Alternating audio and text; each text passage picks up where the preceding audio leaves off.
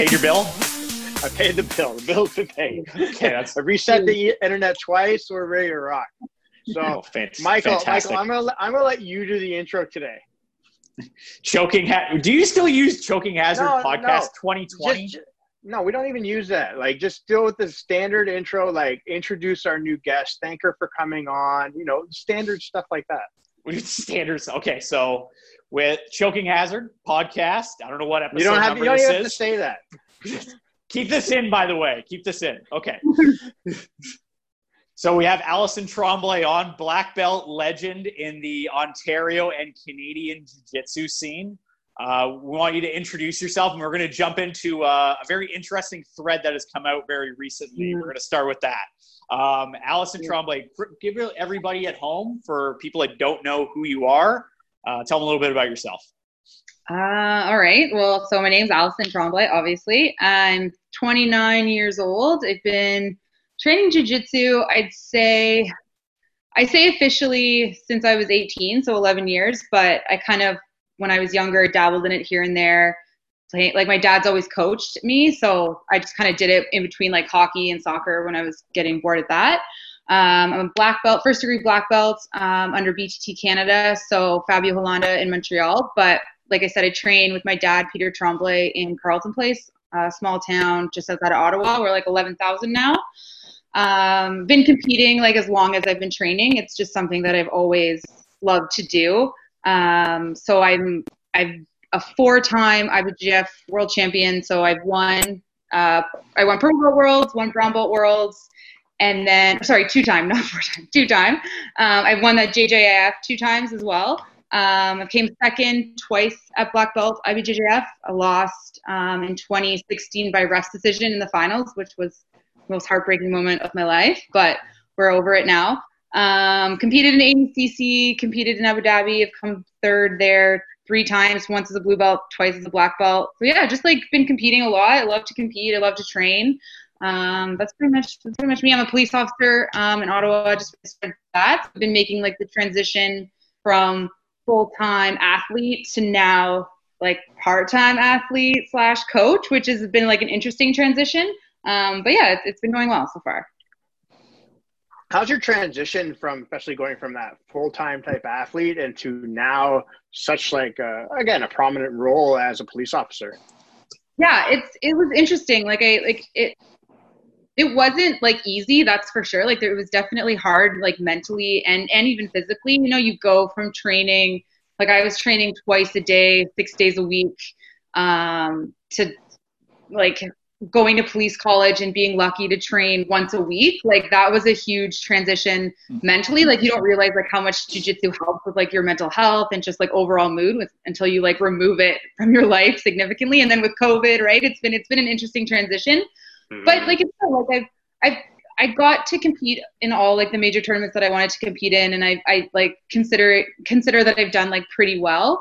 So, you know, I still will be competing, but it's just like, it's not that main priority anymore. Like, I'm not gonna anymore not put in the time at work because I have to get to training, right? It's now I'm going to put in extra time at work. And if I have to miss training, that's just the way it is. So it's been different, but I think if you go in with your expectations at the right point, it's a little bit easier to kind of handle. That's for sure anyway. Nice. What made you decide to, because you're a full-time athlete and then pursuing a career in the Ottawa Police Force, what made you decide like that was like the next transition for you?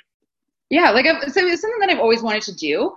Always have been like interested in that line of work, but I was kind of at a point with my jiu-jitsu, like I guess kind of getting into what we were going to talk about anyway, but like as a woman, right? Like it's like I have goals later on in life. Like I want to have kids, I want to do all this stuff, but it's hard to make money where I can sustain like having a house and having kids just based on training full time, right? Like I would love to be able to make that my career, but it just wasn't looking like I wouldn't get to live the life I wanted to live and train jiu-jitsu full time, right? So it was kind of realizing like I'm at a stage in my life where it's time for me to kind of move on to that next chapter, and moving into policing was an easy transition, and it still allows me to have like the jiu-jitsu lifestyle that I want to have, right? Like I still get to train, I'll still get to compete. It's just it's just going to look a little different. And if that's, I kind of came to a point where if that's what I needed to do to like have the life I want in the next 5 years, like I'm okay with that, you know? I want to kind of transition because I had a little clip when we had Janie on. Yeah, and here we go. This and is it got posted. We're going head first right now. Right. Oh yeah, we're gonna go right into it. And you were the first person to step up in there, and you even said like, "Hey, I might get some heat for this." And some people brought some heat with them in that conversation. So this, as the kids say, the smoke was brought to that. Yeah. It's funny because like I was actually looking at that thread, and Aaron, like every hour it's like 35 comments, and an hour later he texts me, it's like 78 comments. No, and then like I look at the end of the day, it's like 200. I'm like, what the hell is going on? I'm like, so for everybody. Sorry, Aaron, go ahead. Doesn't know what we're talking about. Basically, it was all about equal pay in grappling. Oh, we've lost Jane. We've lost Allison. Hold on. Oh, we lost her right at the perfect time. Am I here? Are you trapped? Yeah, I can hear you, but we didn't hear anything. Are you alive? You can't hear me? Yeah, I can hear you. Oh. Can you both hear me? Yep. Okay, go for it. Sorry. Okay. We lost you at like the best or worst possible time. We're hyping everything up, and then it's just like, oh, she left. She's gone. No, I'm gone. Okay, we're going to stop talking. We're on you. What's the question? The question was, so like obviously you got a lot of. You didn't even ask a question, Aaron. What the hell? I got transition in. Way to be professional. You have to transition, you hype it up, and then it's like, all right, we're going to throw it to you. I don't know what you're throwing, but I'm going to throw it. So give me your thoughts on that, how like your original thoughts on the whole post that we did, and then kind of like what transpired after that. Yeah. So this is something that like I've just started like recently talking about because I find people get it's just one of those things that like you can't really talk about, and people have a lot of emotion behind it and a lot of feelings. But regarding like equal pay in jiu-jitsu, it's tough, right? Like, do I think that like men and women should make the same money regardless of what they do? Obviously, that's not what I'm saying at all. But at the end of the day, like a lot of people complain and bitch, if I can say that, and whine on social media about how there isn't the same opportunities at tournaments. Like you'll go to, let's say, the Ontario Open, and there'll be, trips. There'll be like twice the amount of trips for men as there are for women. And everyone gets all mad, and everyone starts like bitching and is saying like that's why they're not registering for these tournaments. But at the end of the day, it's like it becomes a self-fulfilling prophecy, because why as a promoter would you offer like a $1,300 trip when you have 2 women signing up in like the brown and black belt division? Like you're literally going to lose money on that trip. So that was all my point was like, listen, if we want the same opportunities as men, we have to start showing up and we have to start registering for these tournaments. It's silly for us, for like us as women anyway, to complain that we don't have the opportunity when we're not creating the opportunities for ourselves, right? We're not going, it's not like there's 20 girls registered and then like Fernando, not that he would ever do this, is like, I'm not going to give a trip to women. Like that's not what he's doing. It's not practical for him to like, give as many trips, because he would lose money. And why as a promoter, you don't want to lose money as a promoter or as an organizer of a tournament. And that's all my point was like, do I think like on a super fight, if like that I should be paid the same as like a black belt? Again, like, I don't know, like maybe, but at the end of the day, like if I were to fight Gordon Ryan would kick my ass. So why should I make the same amount of money as Gordon Ryan? That's all kind of my point was. And then everybody just kind of exploded from there. I think you make an important point. Like, for example, like let's say you're a police officer, you do the same amount of work as your other male police officers. Should you get paid the same? Like, I don't think anybody's going to make that argument. That's going to say, oh no, you should get paid less because you're a woman. Yeah. That's not what you're saying at all. Yeah. But I think when it comes to jiu-jitsu, it's very subjective, I think, as well, because like you got to look at, and this is the way I'm thinking about it as well. Like, and you even said for like a promoter, like let's say I'm going to host a tournament, I'm going to give a trip to let's say a certain demographic of people that are signing up and they're showing up. I'm going to be more inclined to give a trip there versus, all right, I'm going to give away a female trip. You know, I want to promote women's jiu-jitsu, but if I'm losing money doing it from a financial or a business, like at the end of the day, like a lot of these tournaments are businesses. 100%. These are helping you for money, right? Like, it's a business. Like if I'm going to offer a trip, I want to at least make my money back, like at the very least. And like, that's why I use the Ontario Open because like they're the biggest tournament in Canada and like they offer trips and like it's been great. And I've been competing like at that tournament since the first Ontario Open that I ever had, and I absolutely love it. But it's like the Ontario Open isn't a charity. They're not giving out trips because like just for the sole purpose of like wanting to be nice and wanting to like better people. Like that's part of it, but it's also like the trips incentivize people to register. So like if you don't register, you can't then bitch that there's no prizes being given out. And that's what frustrates me is like, and my whole point was like, you know, people were saying, well, nobody registers because of the trips. And it's like, well, you can register. And then if there's one other person in your division and you know there's not going to be a trip given out, you can get a refund and you can get your money back.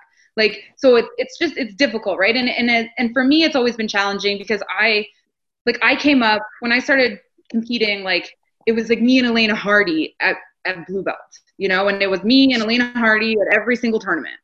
And I would fight Elena Hardy and we like every single time.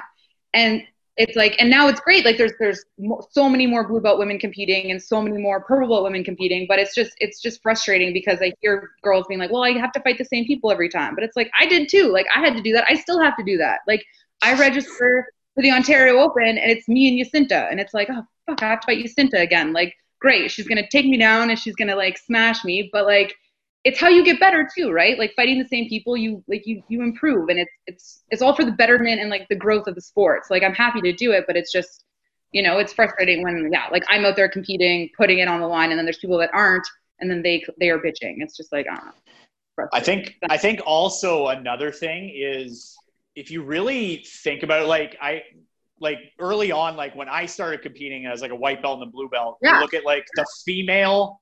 You look at like the female divisions, it's a lot of them are combined. It's like white. Mm-hmm. You might have a blue belt division, and then it's like purple, brown, black. Yeah, 100%. Or like it's like Abu Dhabi Pro Trials. It's like white belt, and then the rest. It's like if you're a color belt, you can be a blue belt who just got their blue belt, and you're fighting like a world class black belt. Like, so funny you mentioned that. 2012 and the Abu Dhabi Pro, first year I got my purple belt. It was purple and up. And like I had to fight Luana from like Alliance in like my first match in the Absolute, and I was like, Jesus Christ! Like, you know, you're like a brand new pro ball, you're fighting this like 5-time world champion. But like to me, if I want to be a world champion one day, cool. I get to now fight one of the best girls in the world. I like worst case scenario, I lose. I'm supposed to lose. Cool, whatever I learn. But like, there's a chance I could beat her, and like, how amazing would that be? You know, so it's like I think it's all how you look at it and how you approach it, and if you like the best way to get better at jiu-jitsu competitively is to compete. So the more you compete, the better at competing you're going to get. And it's just like, as a competitor, why wouldn't you want to compete at every tournament you can? And I think like a little part of me gets frustrated too, because it's like, there's like you Toronto people are so spoiled with your tournaments. And I will say this all the time. Every friggin' weekend. You Toronto mans and all your jiu-jitsu. You're so lucky. And it's like, you know, so it's like, it's just, yeah, it's like if women want the same prizes and same like opportunities as men in jiu-jitsu, they have to start competing and they have to start showing up at these tournaments, because it's not like, you know, and then we can start being like, hey, what about us, right? But if we're not there and we're not like registering, how can we have a say in what's going on? I think was all my point was. Yeah, like if there's a tournament, it has 300 men and 10 females, like I think the big question now, I think, is I would say jiu-jitsu's come a long way from even like 5, 6, 7 years ago, especially even like in the female realm of things. Like I would say like when you were competing versus 2020, I would say there's still a lot more females competing now. But I think the big question is how do you get – I asked Janine this as well because, you know, she's frustrated, I think, with the situation as well, because she's like, well, I'm a brown belt. I want to compete. But then I'm also like, my point to her and to a lot of females that are higher belt levels, it's like there's just not that many of you to compete against. So the big question is, how do you get more females to compete against? So like I think right off the bat, like, again, I'm gonna probably get in trouble for this, but I think right off the bat, I think you're always gonna have more men in jiu-jitsu than women. Like, just because of the nature of the sport, right? Like, more men are gonna be attracted to rolling around with other sweaty men than like women are, but like, I'm sorry, but this is why Aaron wants to. This is how Aaron got into it on day one. He was just like, sweaty men. That was my plan. My plan. Sign me up. As a woman, like, I don't know, not a lot of girls are like, I don't want to roll with like a weird, smelly, sweaty dude. Like, it's just not as like enticing to women, maybe like off the bat. But I think like that's where like finding the right club is super important, like finding a club that like as a woman like respects you but doesn't because I experienced two things, like, right, three things. I experienced like people treating me as like a normal human being and rolling with me like hard and tough, and then you experience like people going too easy with you because you're a woman, and then that doesn't help you get better, and that's not conducive to anything either. But then you have the other extreme. You have people who are like, well, I don't want to get the shit kicked out of me by a girl, so I'm going to go like, damn. And then that's where you get hurt, right? So it's like, it's finding that balance. It's finding like people that understand like you're like, understanding that like you physically are different from a man, but not patronizing you, Mm-hmm. And like a good instructor who gets that and who understands like how to train women and how to teach women and everyone, really. It's not just women, but Aaron, would you like to share your story on day one? You were training with a female, and how badly did they wreck you? They wrecked me. They choked me out. That's why I signed up right after. I can't let this happen again. Janine was talking about her. So she's doing her PhD in like, I don't know, neuroscience, something like that. She studies rats. That's what Janine was saying on the last podcast. But like, she's like 125 pounds, and we always put her with like the new guys because it's great, because it shows what jiu-jitsu is, and she just kicks the crap out of them. And you get like two reactions. You get someone like Aaron who's like, sweet, I need to learn this. Or you get people that are like, okay, I'm never coming back because I'm like mortified. So it's just funny like seeing those two like different reactions. Do you find that at the club that you, just for everybody who's listening, like what's the jiu-jitsu club that you train at in Ottawa? And then I have a follow-up question that I want to ask you as well is, do you find that you being like a black belt female is a lot more accomplished in like the tournament scene? Do you find that helps to attract more females to your gym versus another one? Yeah. So, okay. So I train. Yeah. So the club I train is called Alpha Mixed Martial Arts in Carleton Place. My dad runs it, owns it. He's like the head coach there. We've been open for like 12 years now. I think it'll be 13 in September. And I get asked this all the time. Like, a lot of people are like, oh, like a lot of girls must come and train. And it's like, yeah, 100% like it helps. But like at the end of the day too, like there's a reason why I got to be the level that I am. And that's because of like the coaching and like because of my dad and like the coaching and the culture that he's created at the club. Right. So like, yes, having me being part of that culture is something that's important too, but it's like, but everybody kind of follows in suit with that because the head coach, doesn't treat women any differently. Like I would say our club's kind of an anomaly. Like I would say we have equal men and women training, and some classes will even have more women than men. And I think it's just because like I've been to so many clubs and it's good, you need this sometimes, but like where, everyone's just trying to like beat the crap out of each other and going 100% every roll. And we take a lot, except for like leading up to big tournaments, but like in regular training, like it's all about like going where you're weakest at and working from there. Right. So if, let's say I'm like a brand new female white belt, and even like if I'm rolling with her, I'm going to go to like my worst position, and because then I get to practice, but then that new person that I'm rolling with, they also get to practice, and they just get the crap kicked out of them for like the whole round, So it helps both people get better. And I think having that kind of culture and mindset, it just makes it a bit more of like an attractive atmosphere for somebody who maybe isn't as like physically like strong, or you know what I mean? Like, do you know what I'm trying to say? I don't know if that makes sense. Yeah. So you're trying to basically like, it doesn't make sense for you to go, okay, I'm going to go half guard Kimura on this white belt. He's been training 2 weeks. Yeah. Because you want to work on things that maybe you're not so good at.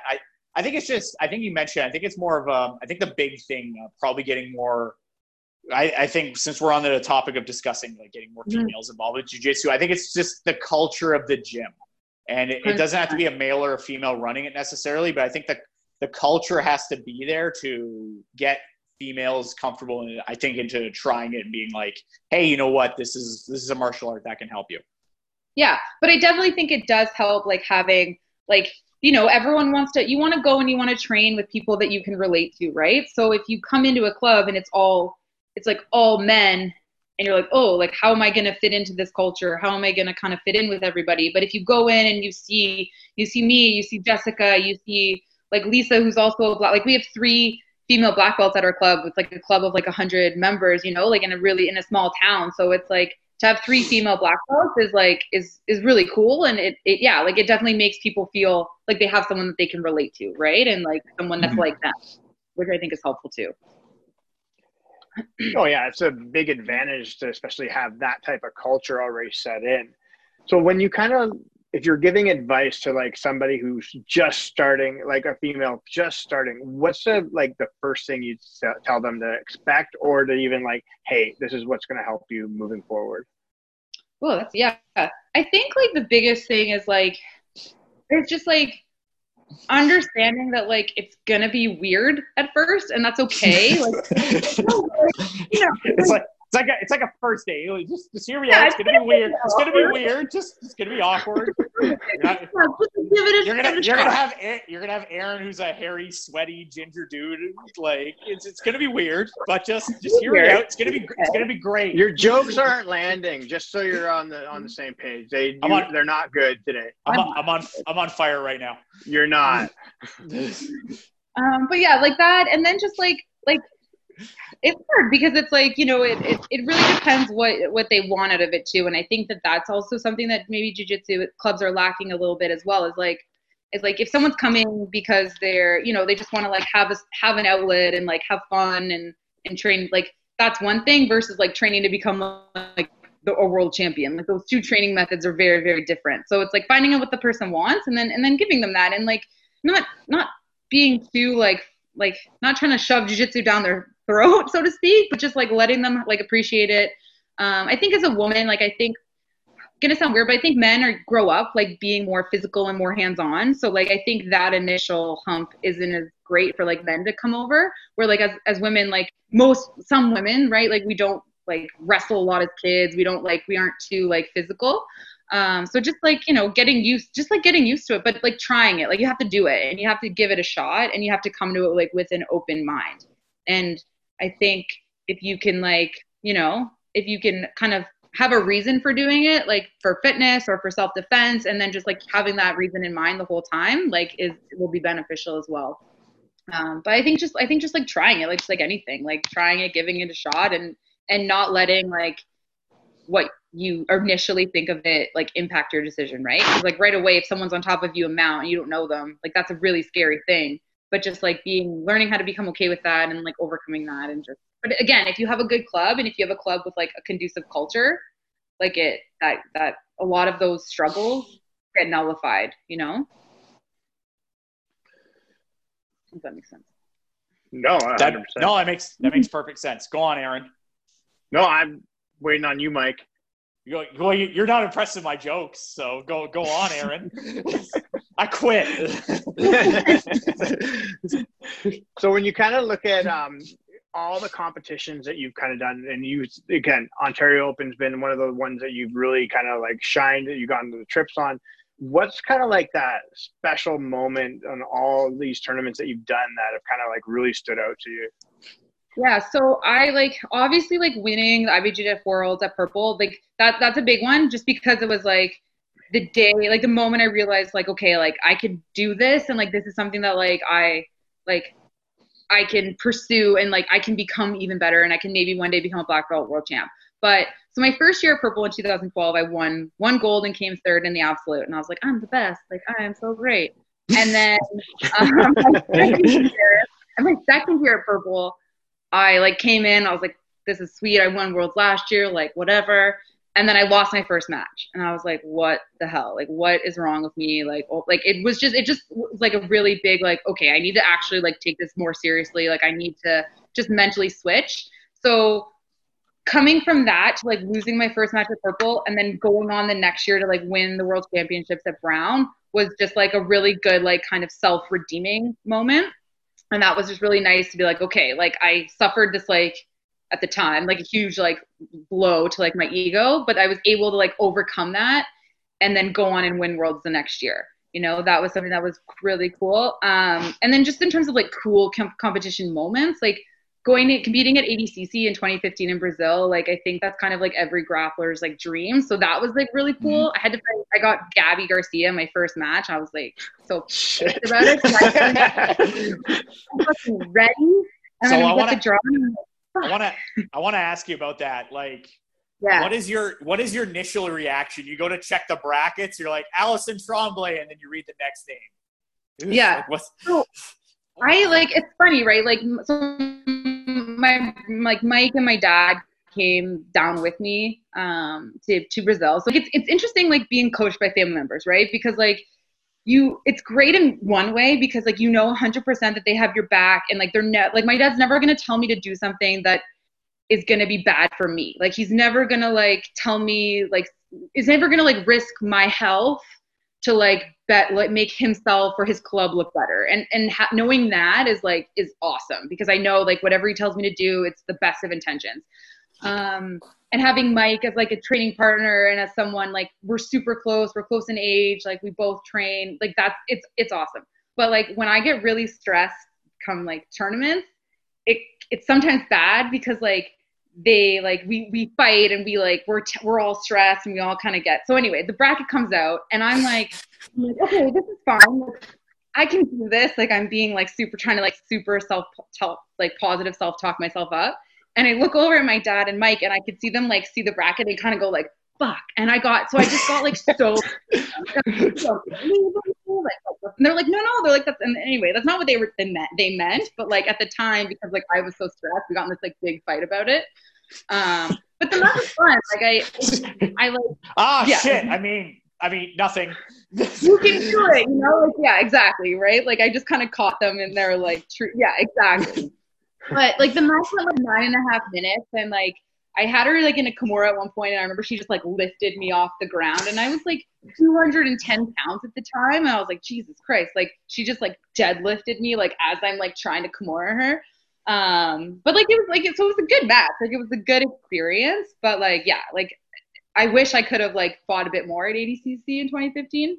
But then so there was that, and then the 2 black belt world finals, like those were like surreal almost. So like the first year, right, like it's a very interesting transition to black, at least for me it was, because you go from like idolizing these girls, like, right, you're blue belt, you're like creeping them all on YouTube, you're watching their highlight videos, and then the next thing you know, you're like standing across the mat from them, and you're like, oh shit, I have to beat you now. Like I just like watched and like tried to get better from like watching you, and now I have to like view you as like an equal.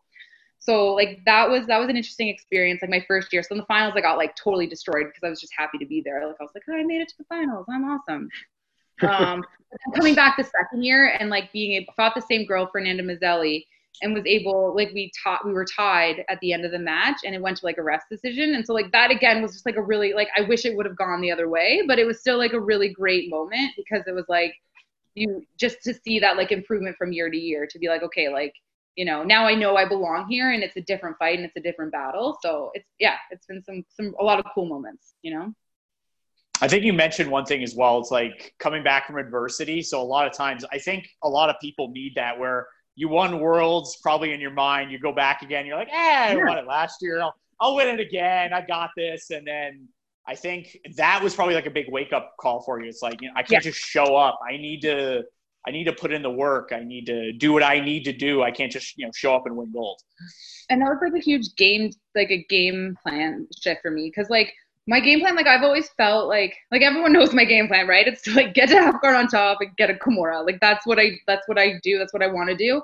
And so I found like as a purple belt, I kind of was like, well, I want to start doing like fancy stuff. I want to do like, I'm going to pull guard. I'm going to like start doing like like pulling guard is fancy, not that pulling guard is fancy, but like I want to do like all this, and I just spent like all my time practicing like the wrong things that weren't suited for my game plan because I wanted to be like something that I wasn't. So like learning too that like it's okay to have like a very simplistic like game plan if it works for you. Like there's nothing wrong with that. You don't need to like impress people with your fancy techniques. At the end of the day, if you're winning, nobody really cares how you won, right? So basically the complete opposite of what I try to do when I compete like once every decade. That goes back to my like advice to Janine, right? Like as much as you guys were laughing at it, it was like, that's how I am before my matches. It's like, what are you going to do? It's like, I'm going to beat the crap out of her. I'm going to like destroy her. I'm not going to like go in and try to like, yes, I am. But like, you know, it's just like that, just a different, I have a different mindset of like it's very basic. I don't try to do anything fancy or crazy because it just, you basically, you know what you're good at and you're like, I'm going to stick to this. It works. And why, I'm going to like, do why it. would I, right? Like if I have my game plan, it's like, you know, I'm driving to Kingston. It's like, sure, I could go all these like crazy routes, but like, why wouldn't I just take the 401 and get there way quicker, you know? At the end of the day, it's all about winning, and it doesn't really matter how you win. It's getting it done, right? Exactly. That's what gets you the gold. Plain and simple. Yeah. But if you can get it done in style, that's bonus points. Yeah, true. Yeah, again, we could – but you always look at like all the great people, they always do things simple, right? It's not necessarily has to be as fancy as possible. It's when we look at like win-loss record, it's always just a lot of times it's just the same thing over and over again. Or it's the same technique or it's the same transition in there, right? They might get there differently, but it's always pretty much the same time. Yeah, exactly. Todger Gracie, perfect example of that. Won 10 black belt world titles by pulling close guard, dragging an arm, mounting, choking. Next. Yeah. pull everyone knew what he was gonna do, and he just did it anyway. Like that's what's cool, right? It's like I know what he's gonna do, and you just can't stop it. So when you kind of look at as far as like this transition of obviously from athlete, police officer, COVID, all this stuff, like what have you kind of been doing to keep, whether it's in training or has it just been kind of like all over the place? Like what have you been able to do? Yeah, it's been a little crazy. So January I went to OPC just outside of Elmer. So like training took a weird kind of dive there. I was able to like work out and stuff, but I don't like nothing's the same as jiu-jitsu in terms like I can run, I can lift weights, but it just doesn't do the same thing for me. So but I was training like once a week with the guys there. There was like a group of like 12 of us. One of the guys used to fight in the UFC. So like it was a good group while I was there. And then while I was there, all this COVID stuff happened. So when but like the college is in such a bubble that like we were still getting groceries, we were still going out for dinner. And then I came back. You guys were isolated. Yeah. Came back to Ottawa and it was like everything was locked down. I like couldn't leave I was like that was like really hard because you come back from being away for like 3 months and all you want to do is like see your friends and go out and see people and you can't. You're just like stuck in your house. And I'm like, I can't train. I can't go to the gym. I can't see my friends. Like what am I supposed to do? And then I started like working and training to get on the road with Ottawa. So like, yeah, like training has been a write-off essentially since January, which has been weird. Like we opened up yesterday at Alpha, just doing like solo drills with like kids and adults and stuff. So it's been good, but like I have like my boyfriend trains, he's a blue belt. So like we've kind of been like training at home a little bit, but like, it's like, you guys know, it's just not the same. And it's been like a challenge, but yeah, like I'm like, maybe I'll start running. And then I try running. I'm like, this is so boring. I'm like, how do people do that? Like, geez, like, you know? Yeah. Why am I doing this to myself? Why am I torturing myself? Yeah, this is so boring. Who do you talk to? Who do you like interact with? Like, so, you know, it doesn't work for me. And yeah, so it's been hard, especially like the club is such like it's such a family for me, right? It's like owned by my dad. I've been teaching there since its inception. So it's like, just seeing like all the kids that I like, not getting to see them, not getting to see like the people that I train with. It's definitely been super challenging. It's like, it's a huge part of my like social circle. Right. But yeah, like I'm like, you know, obviously optimistic that things will hopefully return back to normal, but it's definitely been challenging for sure. I think you mentioned, I think the big thing with jiu-jitsu for me, and like, I know I could probably speak for Aaron as well. I think the big thing of going to, you can train at home with like your spouse or significant other, but like, it's good to, you know, go to the gym, interact with people. Yeah.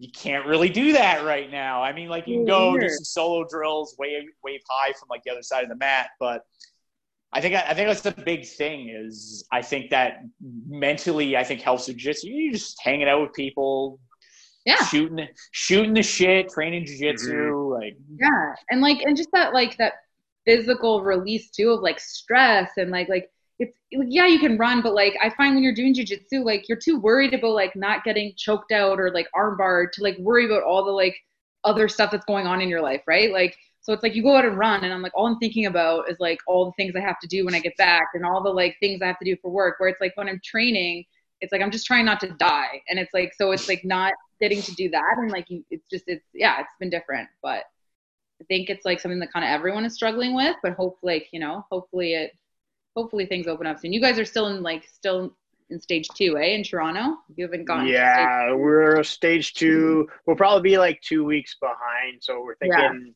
maybe like August 1st, we might be able to get back to some form of like our Mike and I, where we work, might open up and all that kind of jazz. So we'll see what happens there. Yeah. If Brampton can get their shit together. It's really Brampton. What the hell, Brampton? I feel like people say that a lot, maybe. I don't know. Are you aware of Brampton being from Ottawa? Kind of. Like, I've been to Brampton. Like, the Ontario Open's been in Brampton, so I've been there. I feel sorry for you. You've been to Brampton. But, like, I don't know Like, I'm not like, Brampton. For the record, I am from Brampton, so I'm allowed to talk negatively about Brampton, but I just, Yeah. For the record, Mississauga had no COVID cases yesterday, and Brampton had all of them. All of the ones in the country, apparently. All Brampton. Mississauga 0. COVID official count in Brampton, all of the cases. Yeah. 4,000. So I have a question. So you said your boyfriend's a blue belt. Yeah. Okay. So when you guys are training, right, and he's like, hey, I got a cool move to show you, do you just like squash it right there and like that's not going to work? No, I'm like no.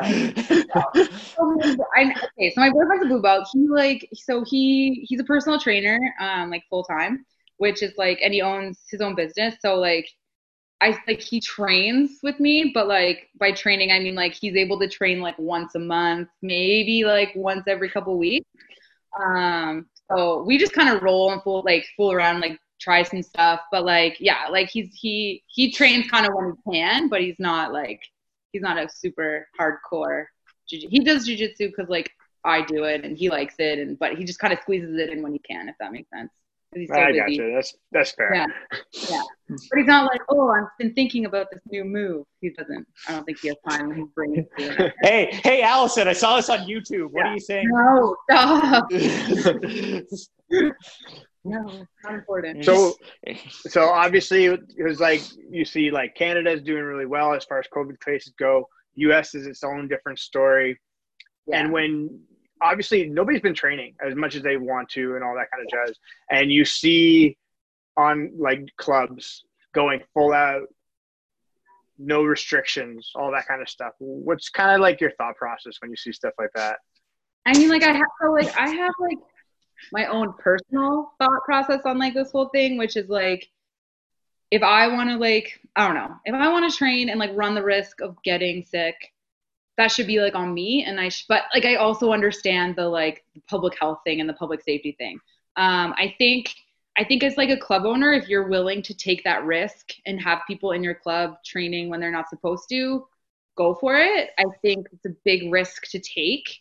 In terms of like fines, in terms of just like the chance of somebody getting sick, like if they can trace it back to that club, like that's a scary position to be in.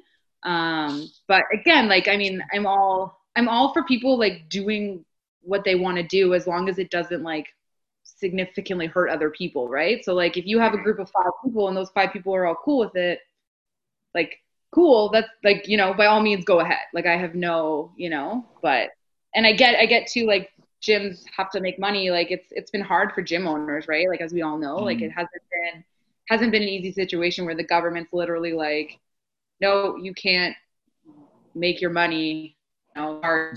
Sorry, you can't make a living. Shop's closed.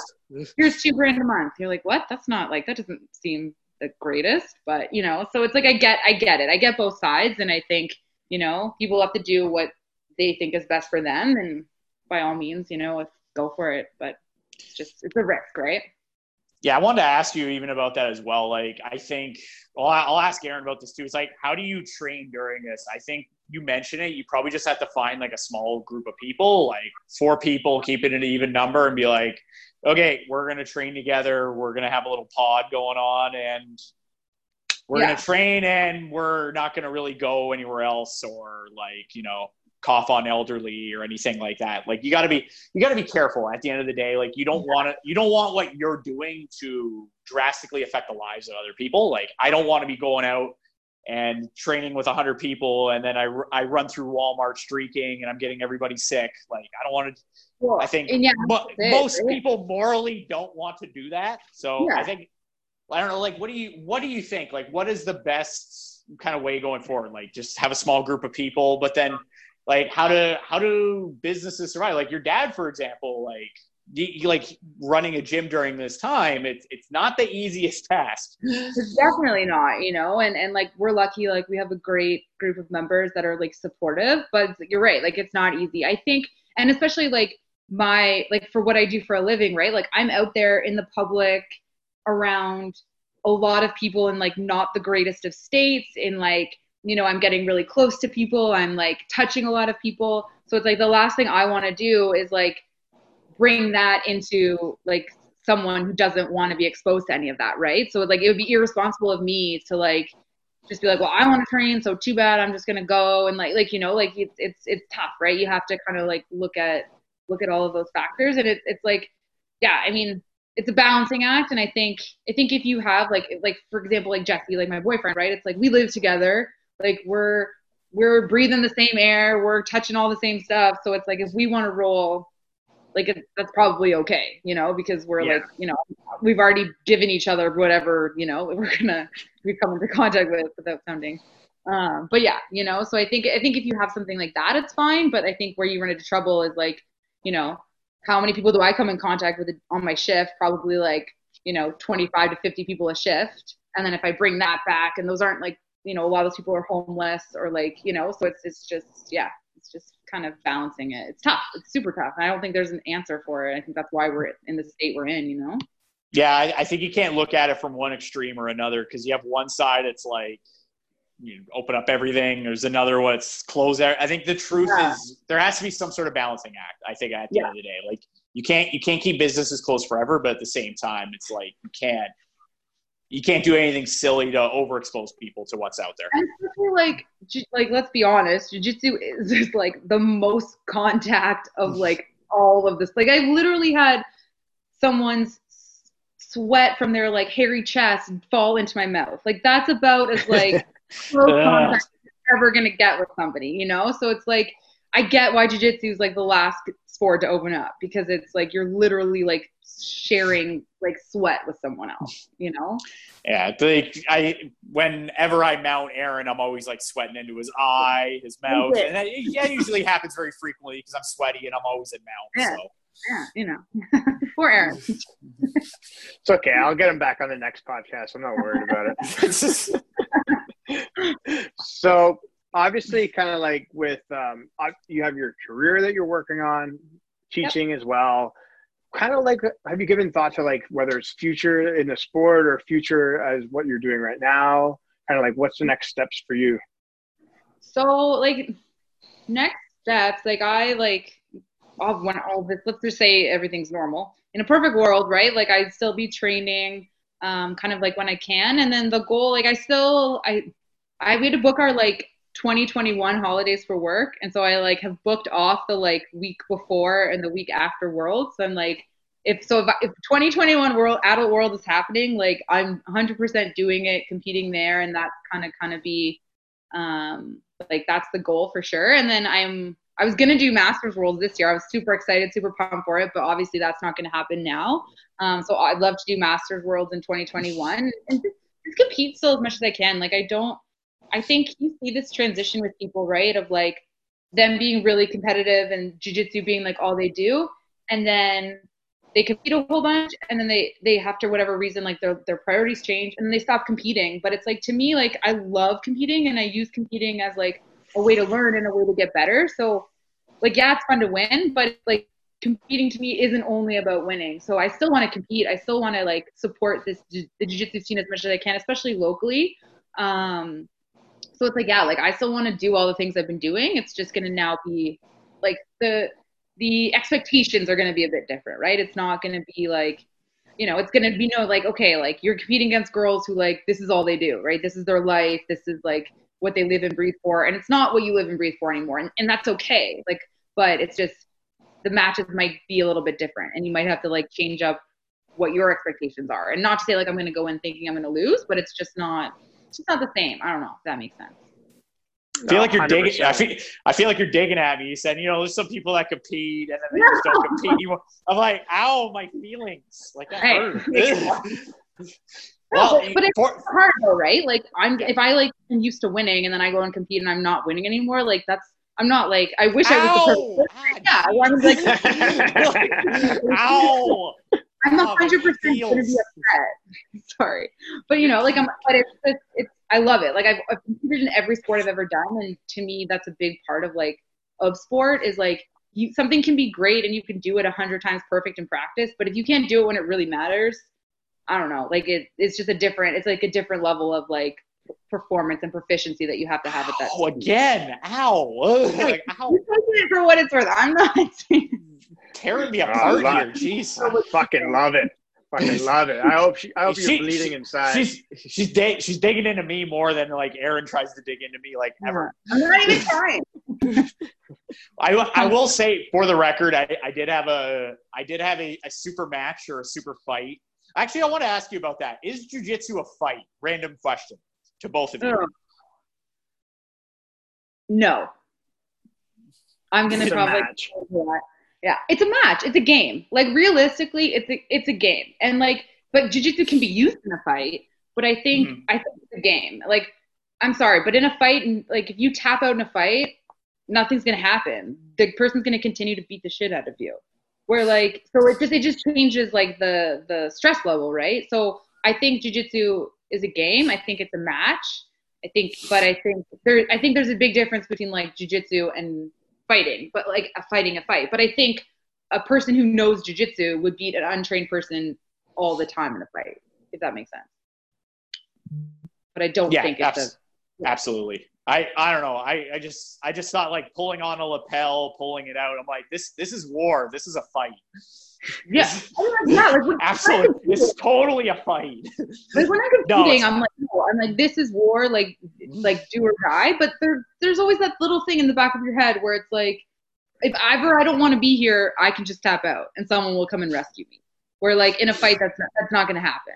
No. In a fight, you have to get out yourself. Yeah, it's all about fighting for positioning and like chess moves. But again, like you said, it's a game that you're making move for move. It's a game.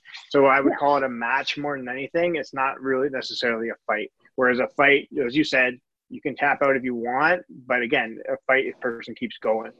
And that's the reality. Aaron, lapel guard is absolutely 100% a fight. Changed my mind. Ooh, so are we going to ask this question then? So we haven't asked this question in a while. So what was it? The Berimbolo, will it work in a street fight? I mean, like, maybe. Like, if you're fighting somebody that has, like, no clue, probably depends. But, like, is that probably the most advantageous position to be in a street fight? Probably not. Like, there's a lot of bad things that can happen to you from there. Sorry if I'm offending someone right now. Mike over there, I don't know. Come on. I've done some crazy things. I don't think I would ever try that I think there's a big difference between like sport jiu-jitsu and stuff that like will work and will win you jiu-jitsu matches. But I don't think you necessarily want to do those things in a fight. Like, it's like if I have to arrest somebody and they're fighting me, I'm not going to like pull guard and get them in like De La Riva. I'm going to be like, no, fuck you. And I'm going to get on top and I'm going to do what I have to do. Right. Yeah. You pretty much said it. You can, back to your analogy earlier. It's like, can you take the 401 or to go to Kingston. I don't know why you'd want to go to Kingston, but to 401 to go to Kingston. Or Mike lives in Kingston. He's going to be so mad that you shit on Kingston. Who's that?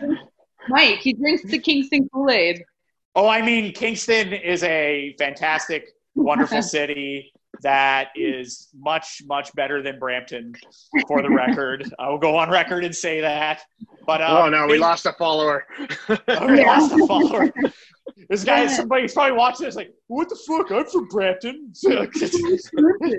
Thumbs down on YouTube. Suck. Stop talking about COVID. But I think your analogy from earlier, I think is perfect because you said like, hey, in a street fight, you can pull guard and berimbolo. And you know what? If somebody has no idea what they're doing and they don't know what that is, you can probably do it. Or you can take them down, mount, control them. Yeah. There's a lot simpler, like straightforward line of attack, which I think is a lot more your style of jiu-jitsu. Yeah. Yeah. So when you, like, I always like asking this question, it's like, because you've been around the sport for so long, whereas what do you think is like going to take the next step for Canada to kind of like grow even bigger than what it is right now? So I have an opinion about this. Ooh, I like opinions. This is why we have you on. We want to create more controversy. Go on. Well, it'll probably work. No, I think Canadians like just need to support Canadians more.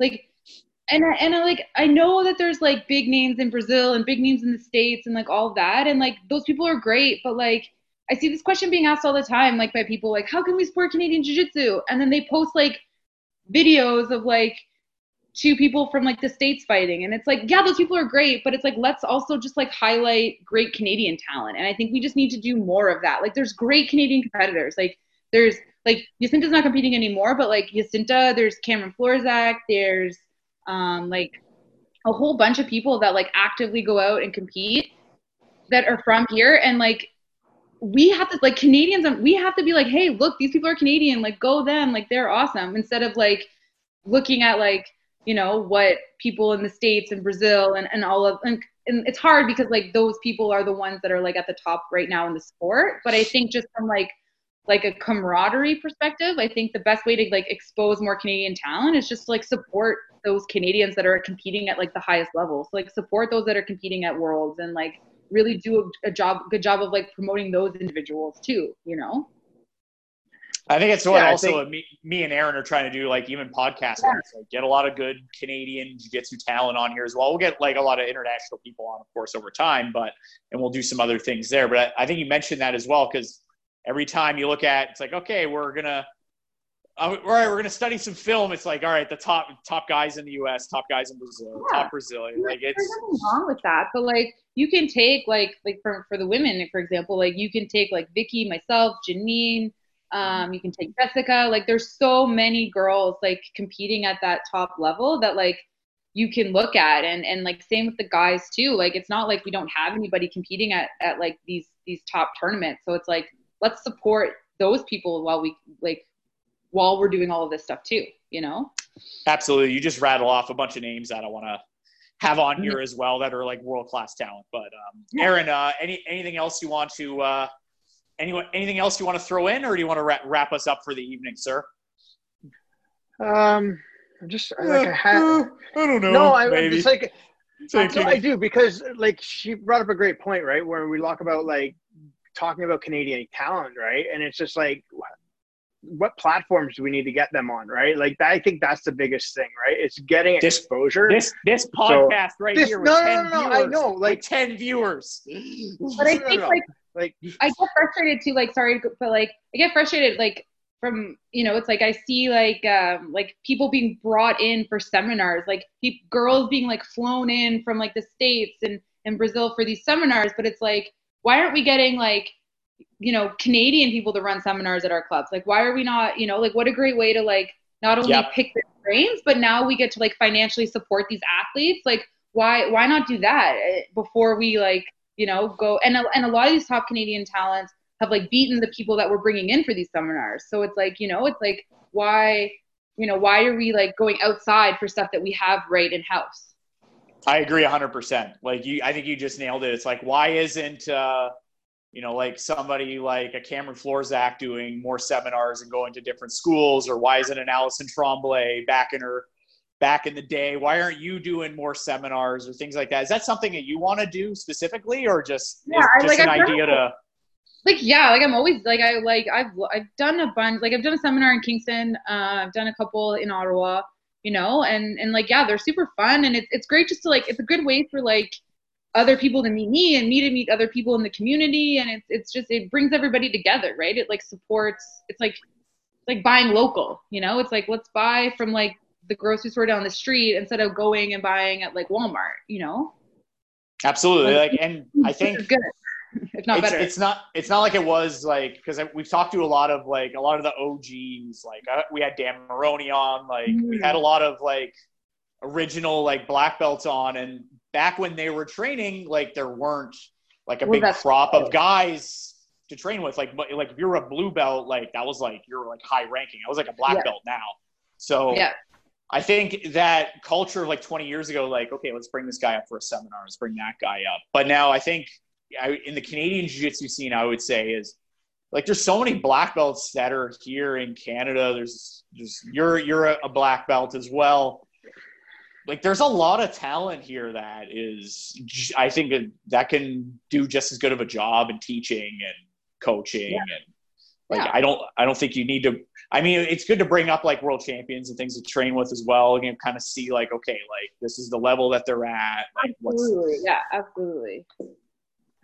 Yeah, I think we're going to have to create basically a huge super card. I think that's what's going to happen of all Canadian talent. Yeah, that'd be sweet. Because there's so many, right? And it's and I feel bad too, because I'm sure Ontario's a little bubble of jiu-jitsu, and I'm sure there's great talent in all the other provinces too that I just don't, we just don't see, we don't hear of, right? So it's there's a lot. There's a lot. We're just talking Ontario, but we want to talk Canada. There's a lot more. Yeah.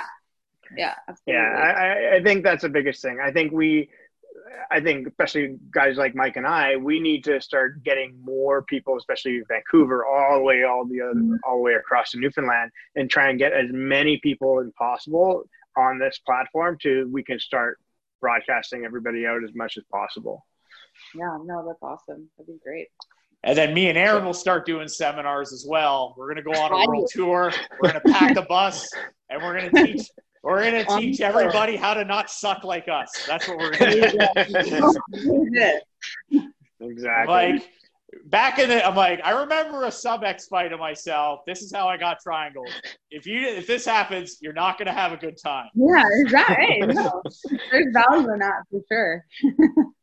But I remember you back in the day, competing all the time. It's just so we were at all those old all those bravados, all those old school tournaments back in the day. I think we need to see that more too. Just more people traveling, training, competing. Yeah. I think organically, then things will keep bubbling up and growing. And then even wrapping it back up to what you're saying about women and getting them into jiu-jitsu. If there's more women doing jiu-jitsu, there's more higher ranking women doing jiu-jitsu. I think organically that section will grow as well. Absolutely. Yeah, I totally agree. I think it's going to take time, but as long as everyone just keeps doing their part, it's look, like you said, right? Look where jiu-jitsu was in Ontario 10 years ago, and you look at where it is now, and it's not even the same. It's crazy.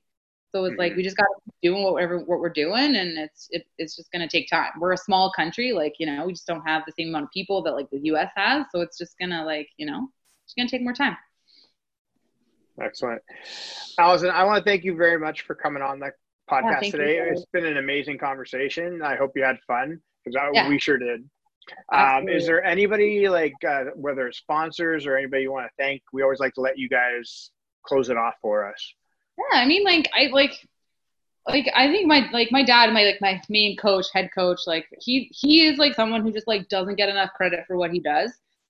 He's someone who just consistently produces amazing talent in such a small community and such a small gym. And I think it's funny, a lot of people either don't realize, don't appreciate it, or kind of not downplay, but what's the word I'm looking, they see what he does, but they just kind of take it for granted. They're like, oh yeah. But like he's like an amazing coach and like an amazing mentor and like an amazing person. And like without like all the help from him, like I wouldn't be the athlete that I am today. And it's just like, I think he definitely doesn't get enough credit from me or from like everyone else. So it's just a big thanks to him, because like, yeah, without him, I'd be like some loser adult somewhere doing God knows what. So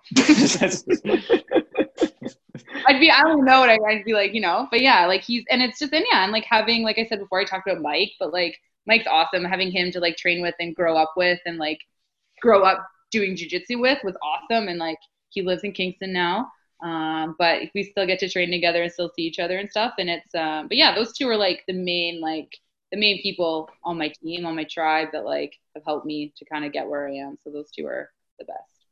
Nice. It's good talking to you tonight. What I'm actually even thinking for the future, I want to maybe do another podcast with you and Mike as well. Yeah, that would be a good one. For people who don't know, Michael Tremblay is Allison's. Is he younger brother, older brother? He's younger, but everyone either thinks that he's older or that we're twins. But I wanted to say younger, but I just wanted to make sure. Yeah, he's definitely younger. Yeah, no, he's fun, and we have some good like sibling jiu-jitsu rivalry stories that we can share with everybody that are I think they're pretty funny. But we've come a long way. All right. Yeah. Awesome. No, I like it. We'll definitely do that. Cool. Awesome. Well, I want to thank you again very much. Thank you so much. Be safe out there, obviously. And hopefully we can all get together one day, and then we'll train, and then we'll do a podcast together. Yeah, let's do it. Yeah. Sweet.